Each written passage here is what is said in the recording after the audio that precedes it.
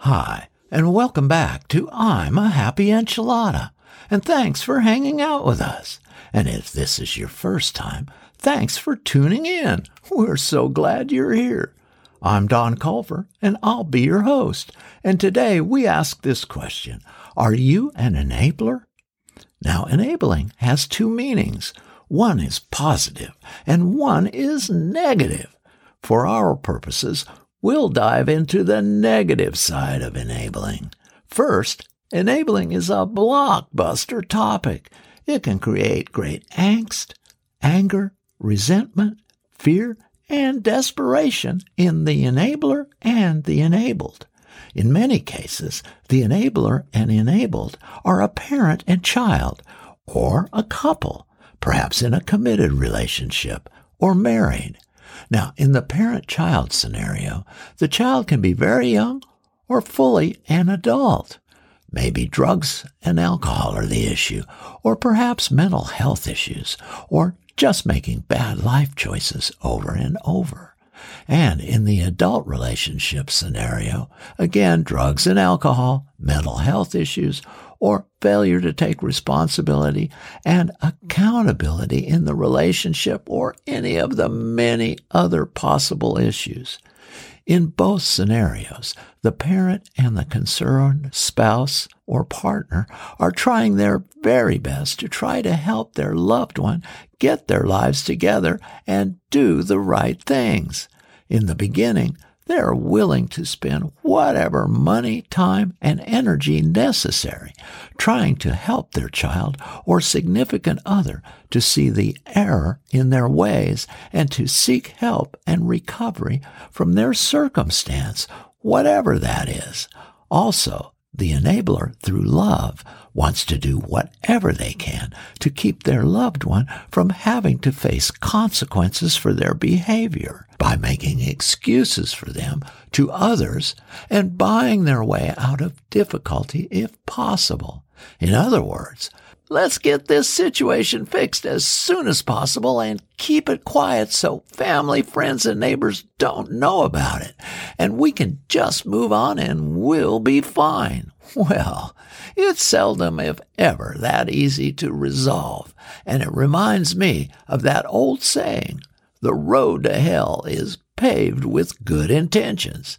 Now, I've had a little experience with enabling, and I'll tell you, it can be a twisted web. So, before we continue, I want to tell you that 12-step groups can be lifesavers. Alcoholics Anonymous, or Narcotics Anonymous for the alcoholic or user, and Al-Anon for the family and friends of alcoholics or users. Hell, I think they ought to teach Al-Anon in school and show children how to keep their side of the street clean and live a healthy life. But don't get me started. Now, I grew up in an alcoholic home, and Al-Anon changed and possibly saved my life, and I'm eternally grateful. For the life of me, I don't understand why they don't advertise and yell from the rooftops about these 12-step groups.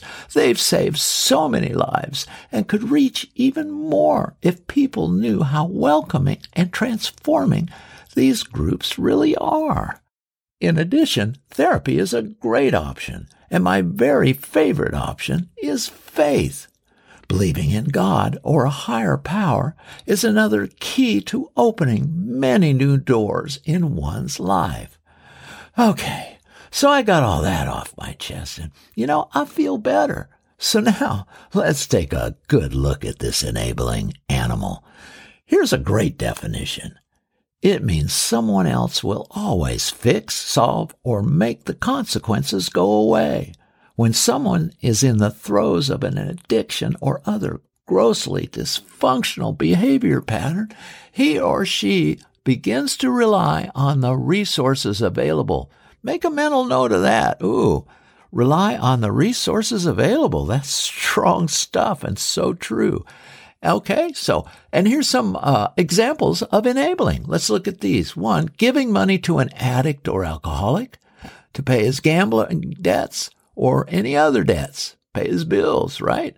2, repairing common property the addict or alcoholic broke. 3, lying to the alcoholic addict employer to cover up absenteeism. And 4, fulfilling their commitments to others, making excuses for them and bailing them out of jail. And 5, this is the worst of all, in my estimation, is allowing them to continue their behavior. Are you getting the picture here? It's ugly, isn't it? It feels crappy too, right? Okay, just a couple more points to go over. So, hang in there. This is tough stuff, and don't bail on me now, all right? So, let's look at ways to support without enabling. Ooh, that sounds a little healthier, right? Sounds healthy, period. 1, participate in family therapy. 2, learn about addiction. 3, set healthy boundaries. 4, keep communication open. 5, don't use substances around them. 6, enjoy healthy activities together. Yeah, now we're getting somewhere. This is healthy stuff. Let's keep up this momentum, right? Okay, here's some great ways to stop the enabling. 1, get support for yourself. You can't do it alone. 2, consider an intervention. 3, commit to stop helping financially today. 4, stop tolerating abusive behavior. 5, learn the power of saying no. 6, set healthy boundaries. And 7, stick to your guns. I love that. 2 things that really jump out at me there.